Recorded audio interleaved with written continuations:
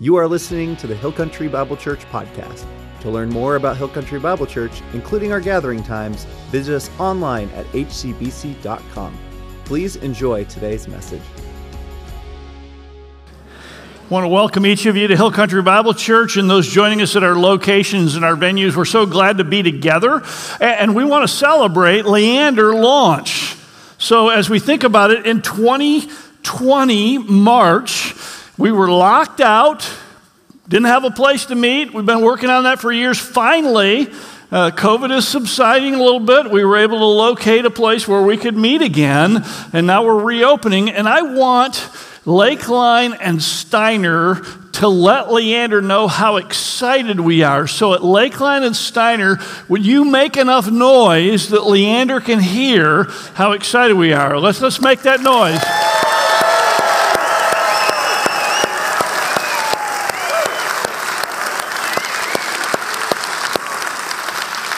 We're so excited about what God is doing and how He's transforming lives through our church. And we surveyed the congregation a few months back, and we found out about 30% of you are new since the pandemic. We're so excited to have you. And so one of the things that we thought we would do is do a little refresher on our core values. And so we're starting a sermon series called One, the Values That Unite Us. And if you're old-time Hill Country person, now not in age, obviously, but if you're just an old-time Hill Country person, it's good for us to be reminded of what's most important. So we're going to be looking at these together over the next 5 weeks, and I would encourage you, bring a notebook, take notes, get on your smart device, pull up your Bible app. In fact, today we're going to be in Luke chapter 6. We'll get there in a few minutes. And so you can follow along and keep up. So this isn't just an exercise in listening, but it's actually an exercise in learning and growing along the way. So we encourage you to do that. And so the big question that we start out with is, what is a value? When we talk about values, values are basic beliefs that guide and motivate our behavior. Now, I hope as you read that, you came to understand that actually values are your boss because they tell you what to do. In other words, what you're doing today comes from a set of values, whether you realize it or not. And so this week, for many families, it was before the crack of dawn, you pulled Junior out of bed. You sat Junior down at a breakfast of nutritious, fresh-cut fruit and Greek yogurt. Much different than what some of you experienced growing up, Kellogg's. And then you brushed or combed Junior's hair. And the next thing you did is what everybody has to do, and that is you strapped a 50-pound backpack on Junior's back, and you drove him to school or her to school. That's what you did. Now, why did you do that? My guess is you never really spent a lot of time thinking about what is the value behind this action. Because oftentimes, we just do what we've been doing. Like, my parents did this with me, and their parents did that with them before. And so, like, this is what we do. Everybody in the neighborhood's doing it. All kids this age are going to be there. Like, this is what we do. We just do this. And that's the challenge when it comes to values. Many times, our values are not actually coming from a very thought-out, intentional place. And because values have so much power, what we do comes from what we value. It's important that we spend some time really looking at what is important. In fact, if you want to know what's important to you, I'm going to give you 3 things to write down. Take these home and think about them, because this will actually tell you what your values are. The first thing you can look at is your spending. Where do you put your money? Your valuables. And then the most valuable thing you have is your time. Look at your calendar, what you're doing this week, and that will tell you what is important to you. And then your prayers. When you pray to God, what are you asking Him to do? What are you asking Him not to do? What are you asking him to put into your life and to take out of your life? Those three things will give you a lot of insight by looking at what you do as to what you value. Now, at Hill Country Bible Church, we've been very intentional about laying out our values. And I want to start with our first value today. Our first value is we value responding to God's Word. Now, what does that mean? Responding to God's Word. We believe that the Bible is God's Word, and therefore it is trustworthy as the complete and final authority for our beliefs and actions. In other words, what we do and what we think comes from responding to the Word of God. We allow it to challenge and shape us through teaching groups in our daily devotion and through ongoing disciple making. Now, as I lay out this value, I just want to make sure everybody understands that the church is not an organization. The church is not some kind of power structure. It's not a group of people in a back room making decisions. The church actually is the people.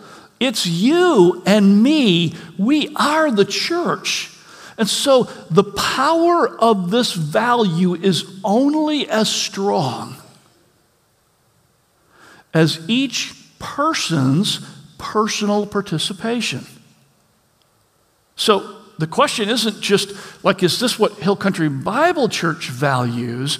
But since you are Hill Country Bible Church, since I am Hill Country Bible Church, it matters what we value, what we're doing. So here's what I want you to do to kind of locate yourself in this conversation.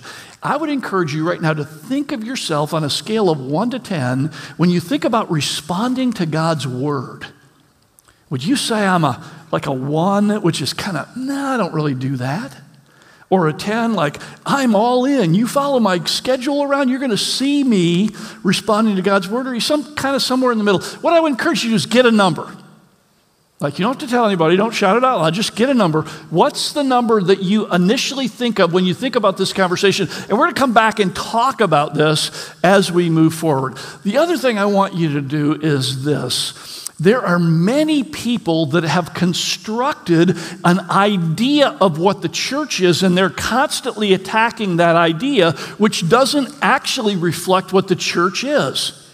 And so students, some of you may be in a situation where you've got friends who are criticizing you for being part of the church or saying things about the church. Maybe it's a professor that's saying things about the church and they mischaracterize it and then they build a reason not to follow. So essentially what I would encourage you to do is take some notes because we're going to be talking about some basic stuff of what the church that Jesus founded was actually all about. And you'll have those to go back to. So what we're going to do is we're going to break this down. We're going to be looking at some passages along the way, and then we're going to get to Luke 6.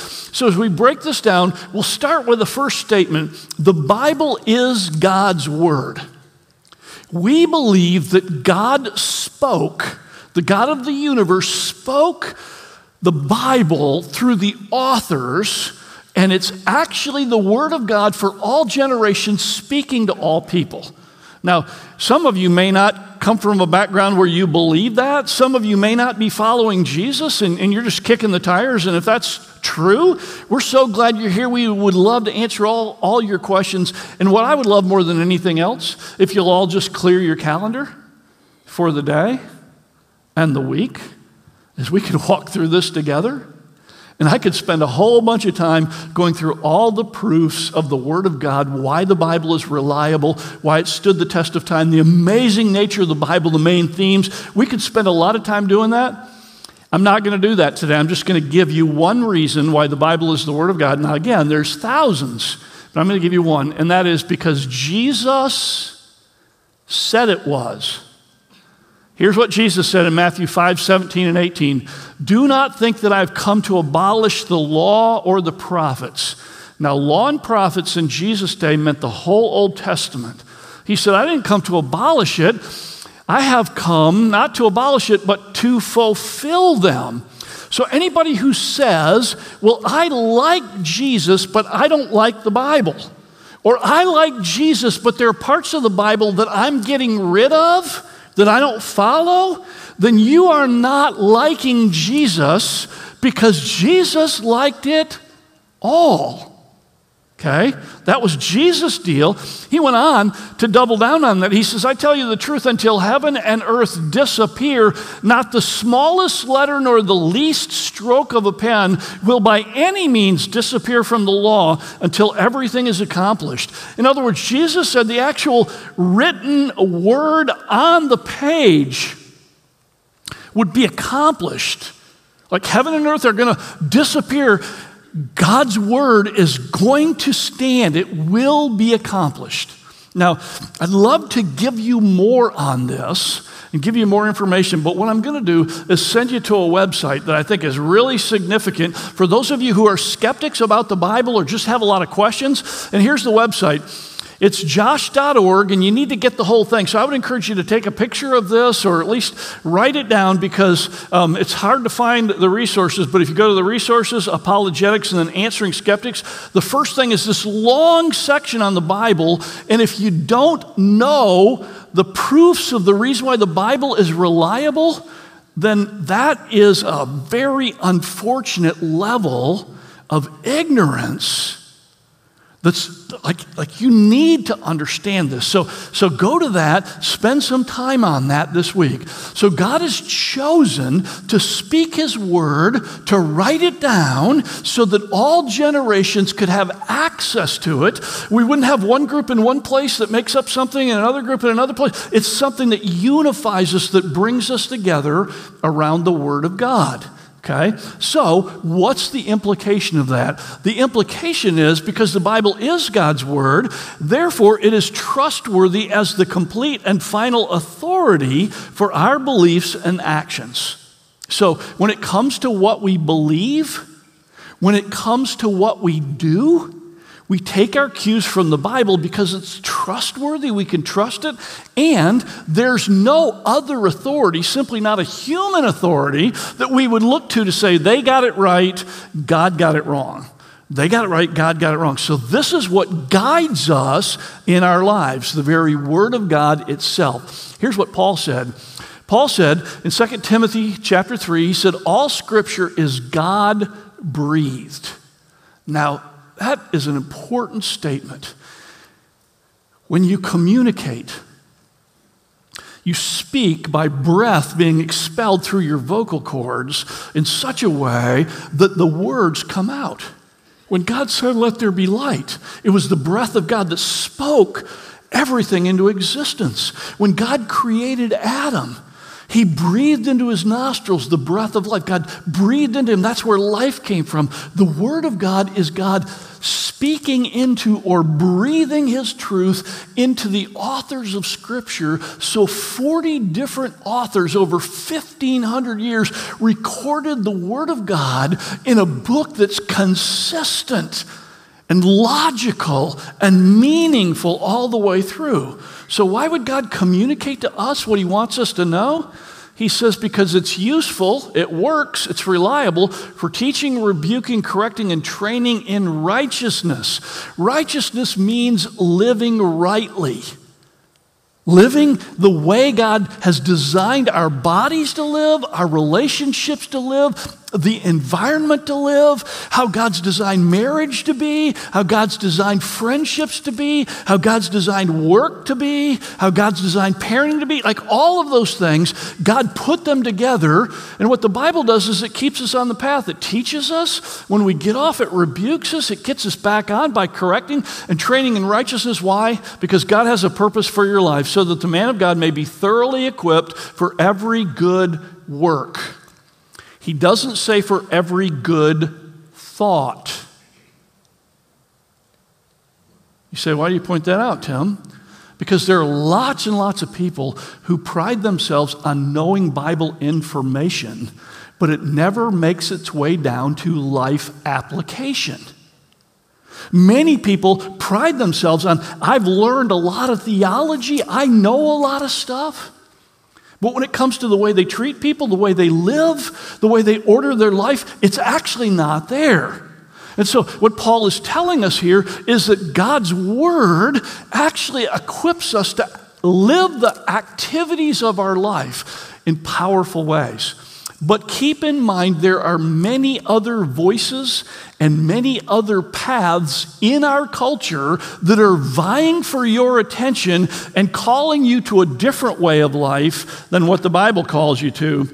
This week I ran across a couple books that were written by people who tried to follow a path that was outlined for them. The first one is 37-year-old Chicago-based performance artist and yoga teacher, Robin Okrent, who had a silly idea. She decided that she was going to take everything Oprah said and did, everything Oprah said, I got Okrent and Oprah, so that's the name, sorry. Everything she said you were supposed to do. She was going to, in 1 year, obey every single thing. She took 57 of Oprah's challenges and a whole bunch of her ongoing daily activities. And then she wrote a book called Living Oprah, and her tell-all. She makes do without paper towels. She gives herself a makeover. She redefines her sex life. She adopts a kitten. By the end of the year, she'd spent over $5,000 and committed to 57 ongoing challenges, as well as countless one-time tasks. And then she wrote it all down in a book to sell a book. Forbes magazine interviewed her, and they asked her the question, like, how was it? And her response is, it was draining. I felt terrible about myself. And the worst thing is it had a negative impact on my friendships because I was spending so much time trying to make myself the perfect person according to the standards that were given by Oprah that I didn't have time for my friends. And she said the worst victim of it was her husband because she tried to do marriage Oprah's way. So every day they were taking tests to evaluate everything from their sex life to their communication style to how they fought. All through that grid, she said her husband was deeply depressed. When asked the question, will you continue taking advice from the media? Here's what she said. She said, guidance is good, but there's an addiction in this country. If we didn't clamor for articles that promise to tighten your butt in 2 weeks and flatten your abs in 4, it wouldn't be on the stands or the internet all the time. It's a cycle we're complicit in, but it's dangerous. And then she muses and she says this. She says, I wonder, do any of us even know what we would find beautiful if we weren't told what is beautiful? Could we step back? I don't know if we could. Think about that. Like, the world defines so much of our ideas of what it means to be human, what it needs to be successful, what it means to be happy, even what it means to be beautiful. Let me tell you, folks, the Word of God has a definition for beauty. And it's not the one in the culture. And it doesn't give people body image issues. It defines what beauty is in a way that everybody can experience it and live in it and feel good about it. But you know what? That's not the value that we hold. How much of our life is diminished because we do things that don't come from the Word of God? So A.J. Jacobs, about the same time, did a different experiment. And he wrote a book called The Year of Living Biblically. And he spent 12 months trying to do everything in the Old Testament. Like, take all the rules of the Old Testament and apply it. Here's what he wrote in the book. He said it was amazing, enlightening, and life-changing year. It was a spiritual journey that moved from irreverence to reverence. You see, I grew up in a totally secular home, no religion at all. I'm officially Jewish, but I'm Jewish in the way that Olive Garden is Italian. Which is to say, not very.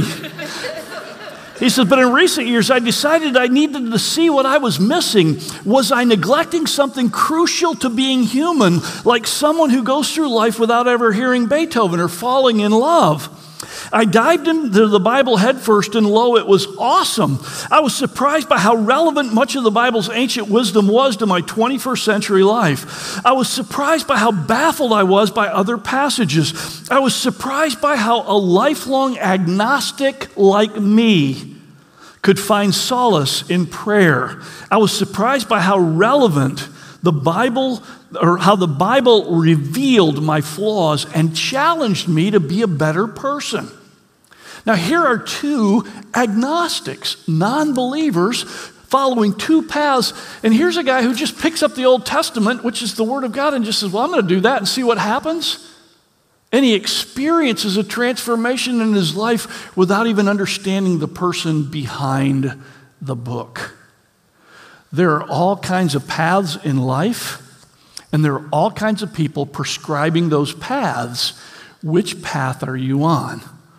If we are following the Bible together and applying it and living in it, we're going to be on the path that God laid out for us.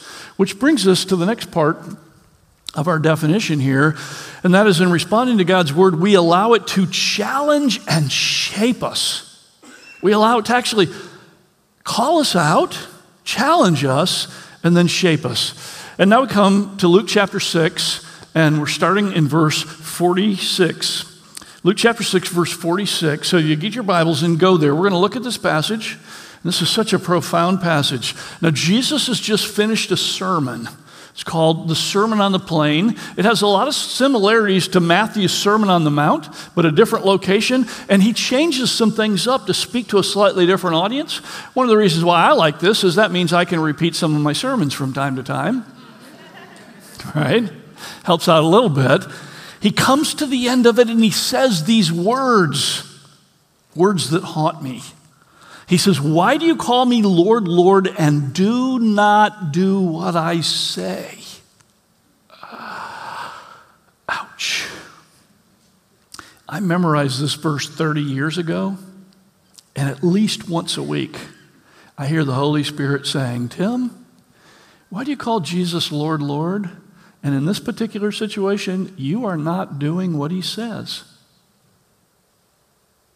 I mean, if you get nothing else out of this message, just let that statement from Jesus resonate through your week. Why do you call me Lord, Lord? Now, what does Lord, Lord mean? That's not a term we typically use. Well, in Jesus' day, they recognized rabbis and teachers who had spiritual authority over them. Thus, the word Lord implies somebody who knows more and is superior to me spiritually. In addition to that, the phrase Lord, Lord, when used twice together, was an emphatic emotion. It's the same kind of statement that you might feel in a worship service when you're praising Jesus and you say, Lord, Lord. Now, why would they be emotional over Jesus' spiritual leadership? Because Jesus walks into town and he does supernatural, transformational things. As four guys take a friend up to the roof, clear away the rooftop, and lower their friend down in front of Jesus, who's surrounded by so many people in the house that they can't get in. And the reason why they do that is because their friend is broken. He's crippled. He can't walk. And Jesus takes him by the hand and says, your sins are forgiven, stand up and walk. Jesus not only forgives the guy's sins, but he also gives him his physical strength back. And they stood there in amazement and went, who can do that? The only person can do that has to be somebody that comes from God. Lord, Lord. And then Jesus taught. And when Jesus taught, they heard phrases like, blessed are the poor. Oh, you mean God cares for the poor and not just the rich? And they were amazed by what Jesus was teaching. And so many of them were following him around, and they would say, out of the emotion of seeing God incarnate, Lord, Lord. But that doesn't mean that they actually followed and obeyed his teaching. And so Jesus challenges them by giving two analogies. Jesus loved to use analogy to make things really plain. And he starts off talking about two builders. And here's what he says in verse 47. Jesus says, I will show you what he is like who comes to me and hears my words and puts them into practice. So person number one, positive example, he comes to Jesus for a personal relationship. He actually listens to Jesus for the purpose of doing what Jesus says, puts them into practice. Here's what he's like. Jesus said he is like a man building a house.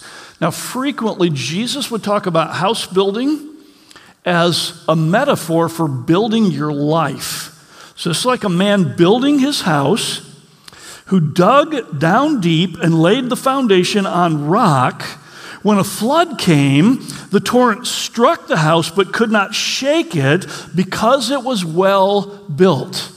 So what Jesus is saying is, if you look at this person who comes, who hears and obeys, that's a person who does the hard work of laying the foundation of his life. He says, this guy dug, but he didn't just dig, he dug down deep. In fact, he kept digging until he got to bedrock, and there he put the foundation of his life on bedrock. In other words, the stability that you have in your relationship with Jesus is directly related to how you persist in obeying what he tells you to do.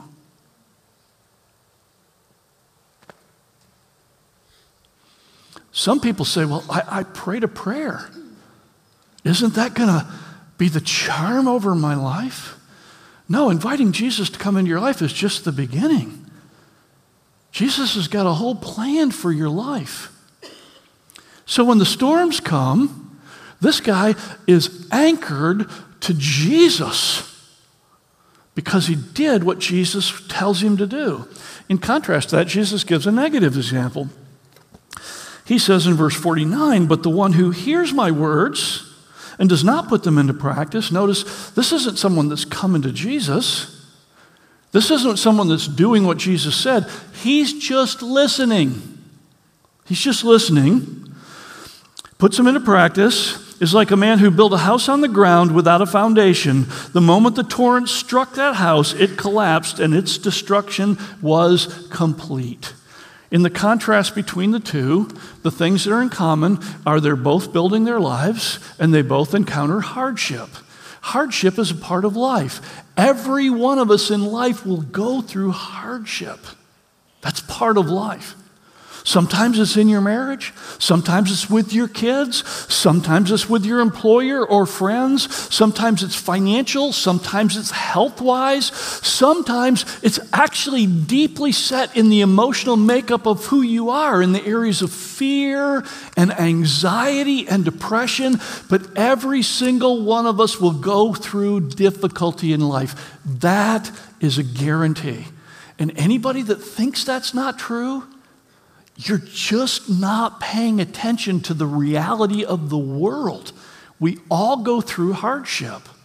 The difference between the two is that one was living a lifestyle in obedience to God.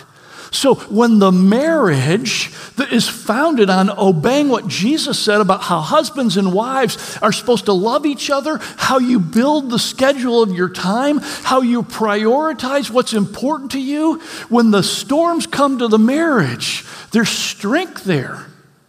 When you don't do that, there's no strength there. Now, true or false question. If you drove through a neighborhood and these houses were side by side, would you be able to tell the difference? You know why you wouldn't? Because the foundation is hidden. The most important part of your life, the foundation, that's something that's not easy to see. And that's why it's so difficult in our culture to simply measure yourself against other people. Because when we measure ourselves against other people, we tend to say, well, I'm doing a little bit better than that person. And so if I'm doing a little bit better than that person, that must mean I'm okay. Well, how do you know that the flood's not going to come through and just wipe them out tomorrow? You can't tell, because the foundation is this commitment to be obedient to the Word of God. Now, when I say that, That's why we use these words. This is not easy. So we allow it to challenge. Like, there's so much that we just fall into culturally that we just do because it's something that happened in the past and everybody does it. We just go along with it. It challenges us, but it also must shape us. It must begin to make a difference in our lives. Now, challenge, though it's not easy, is incredibly valuable. And if you won't let the Bible challenge you, you have to evaluate your thoughts about God. In fact, Pastor Tim Keller said it this way. He says, if you don't trust the Bible enough to let it challenge and correct your thinking, how could you ever have a personal relationship with God, the author of the Bible? He says, in any truly personal relationship, the other person has to be able to contradict you. I mean, if you basically take the approach that, God, I'm going to take all the parts out of the Bible that fit what I want, I'm going to leave the rest of them out. Essentially what you're saying to God is, listen, God, guess who's your boss? Guess who's the center of the universe? Guess who's the source of truth? So actually acknowledging that God knows what he's talking about, then we allow it to challenge and we allow it to shape us. One more comment on this Luke passage. Notice that the first person, the successful life builder, he did three things. Comes to Jesus, hears Jesus speak, and then puts them into practice. In the Greek, all three of those verbs are continuous in nature. In other words, he comes and keeps coming to Jesus. He hears and keeps listening to Jesus. He obeys, he does, and he keeps doing. In other words, this isn't a one-time thing. This is a way of life, which brings us to the last part of our definition of responding to God's word. We allow it to challenge and shape us through teaching, groups, in our daily devotion, and through ongoing disciple making. Some of you are thinking, are you saying what I think you're saying? Some of you are saying, I have no idea what you're saying. Well, let me bring you both back together, right? Okay. Here's what we're saying.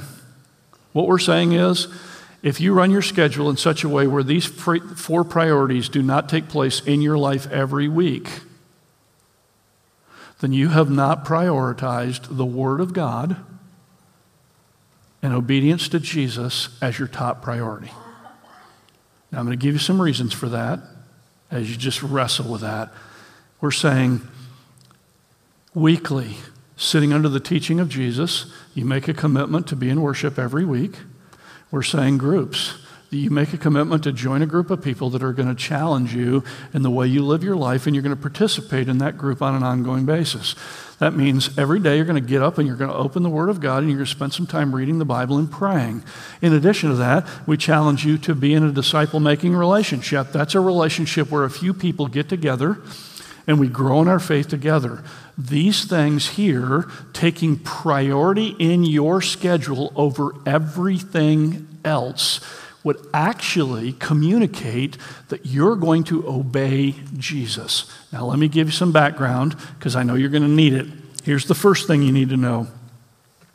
These four things are the biblical priorities of the church that Jesus founded and the biblical practice of the early church. So you're saying, like, Hill Country Bible Church didn't make this up? No. Keep in mind what we're doing is we're responding to God's Word. That's what the Word of God says. You say, where does it say that? I'm so glad you ask. Like, write this down. Acts chapter 2, verses 42 through 47 lays out three of these. That's what the church did as soon as the Holy Spirit came. This became the lifestyle of the followers of Jesus. The second passage is Matthew 28, 19 and 20, where Jesus gave the command to make disciples. So this is what the New Testament church did because this is what the Bible says we have to do. We're called to do that. Some of you go, well, that sounds legalistic. I'm glad you brought that up. Because you don't understand what legalism is. Legalism is not about obedience. Legalism is about trying to earn something. You're not doing any of these practices or obeying Jesus to get any credit. You're doing these things because they change your life. They give you the insight in how to live, and how to live a good, successful life according to God's plan for you. So that's what the Bible is saying. It's not legalistic any more than if you get to the end of the month and you don't get a paycheck and you say to your boss, "Where's my paycheck?" And he says, "Why are you so all legalistic about that paycheck every month?" Like, I just don't want to be a legalist. You'd say, "I do want you to be a legalist about this one, right?" And that's not what it's about, okay? We get this. It's about obedience. Here's the second reason. The second thing I want you to know is if you do not immerse yourself in God's Word, you will be swayed by other voices. If you don't spend enough time every week in the Word of God and interacting with other believers about what's important, you will get distracted. Now, I could give you a lot of data to prove that. Let me just give you one example where what parents say they're passing on to their kids is not what their kids are getting. This was Harvard. Massive study of 10,000 families surveying the parents and the kids over what was most important. They had 3 things that they were measuring. The first one was achievement, success. The second one was happiness. And the third one was caring about other people and treating people well. What was interesting in the survey is the kids all picked happiness and achievement as the most important, and the parents rated treating people well as very important, if not the most important. But what the kids heard from the parents is very different. Here's what they say. While 96% of parents say they want to raise ethical, caring children and cite the development of moral character as very important, if not essential, 80% of the youth surveyed reported that their parents are, quote, more concerned about achievement or happiness than caring for others. The kids were 3 times more likely to agree with this statement. My parents are prouder if I get good grades in my class than if I am a caring member in class and in school. Why do kids get that message? Well, they got this crazy teacher portal web thing that tells you whether your kids have turned in their assignments or whether they haven't turned in your assignments. So every day you're on your kid like, get going, you've got to succeed in school. There's all these requirements. In other words, so much of what we're doing on a daily basis, so many hours working in the system of achievement. You've got to get there, kids, because you won't have a happy life unless you can get there. Those are the messages that get repeated over and over again, and the ones like, who are you becoming, which are the things that come right out of the Bible. So if you spent time in the Bible on a regular basis, what would be coming out of your mouth? Get your homework done, achieve, make sure you dot your I's, cross your T's. You got to get all this stuff. Or would you be hearing what the Word of God has to say in your home? That's why it's so important to understand if you don't prioritize time in your schedule for the Word of God and the people of God, you will drift from obedience to the values of God. One more, and that is, studying and applying God's Word must be the top priority in my schedule. Like, if I don't put this into my schedule as the top priority, I mean, let me just be really, really frank. I don't want to mince words here, because this is life and death for us. I mean, this is our life. This is the one we're going to stand before Jesus and offer to Him. This is eternity. This is your life. It ought to be more precious to each of us than what we often make it. This is your life. And so, if you're not willing to sit down with the calendar this week and ask the question, how do I take these 4 practices and schedule them in first and then work the rest of it around those? Then what's going to happen is you will think, I'm doing pretty good, but you will easily drift away. In 1628, the people of Sweden stood at the Stockholm harbor and watched the launching of the greatest warship that had been built to that moment. They built the Vasa warship, They built the Vasa warship with its 68 guns as a superb ship that would actually lead their navy into battle against the Poles. And the king was convinced that this ship was the best one ever made. And the people were cheering their country on to victory as it was sailing away. And as it sailed out, it got less than a mile into the harbor, and there it pitched a little bit and turned on its side and sank to the bottom of the ocean. 53 people died, and everybody was devastated. So in 1961, 333 years later, they raised the ship up. In fact, you can go there and see it. It's one of the biggest attractions in Sweden, is to go see this ship. And as they began to try to figure out what the deal was, they found out that there was an imbalance between the port and the starboard side of the ship. They found 4 rulers in the ship itself, and they discovered that 2 of those rulers were the Swedish foot measurement, which was 12 inches, and 2 of those rulers were the Amsterdam foot, which was 11 inches. And you've got builders on each side of the ship building with a different measurement scale. Guess what happened to the ship? It sank, which we would expect, right? And yet, how many of us are trying to take the measurement standard of the values of the world and some of the Word of God and take that which is eternal and perfect and combine it with what's cultural and human wisdom, and we try to put those things together and build our life, and we wonder why we're sinking. When God opens his arms and says, I gave you my word, I've given you the church.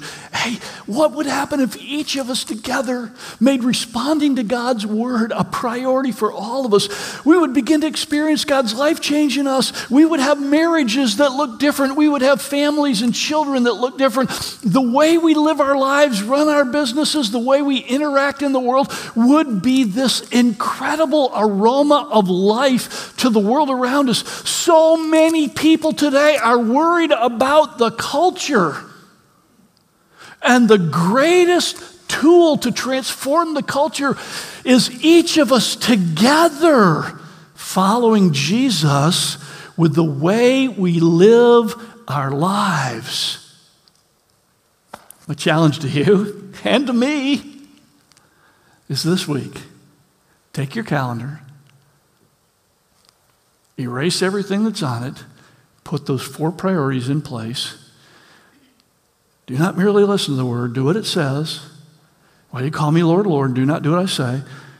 This is what it looks like to be obedient to Jesus. Put those things in there, and you're going to see over the next month, 2 months, 6 months, year, things begin to grow and be birthed in you and in us together that will literally change us and the eternity for the place which we live. Let's bow our heads for prayer. Father, what an awesome gift you've given us. You've given us your word. You wrote it down. Given us Jesus, your living word, to show us and teach us. Father, forgive us for filling our lives with so many other things. May we have the courage to be challenged and shaped by your call to step into spaces that maybe in the past we weren't brave enough to do. And by your Spirit, change us so that we might reflect the joy and the glory of what you designed us to be. And we do it together. In Jesus' name, amen. If you were encouraged by today's talk, be sure to rate us and subscribe on iTunes, Spotify, or wherever you stream your podcasts. To hear other talks, videos, and live gatherings, visit us online at hcbc.com. And again, thanks for listening to the Hill Country Bible Church podcast.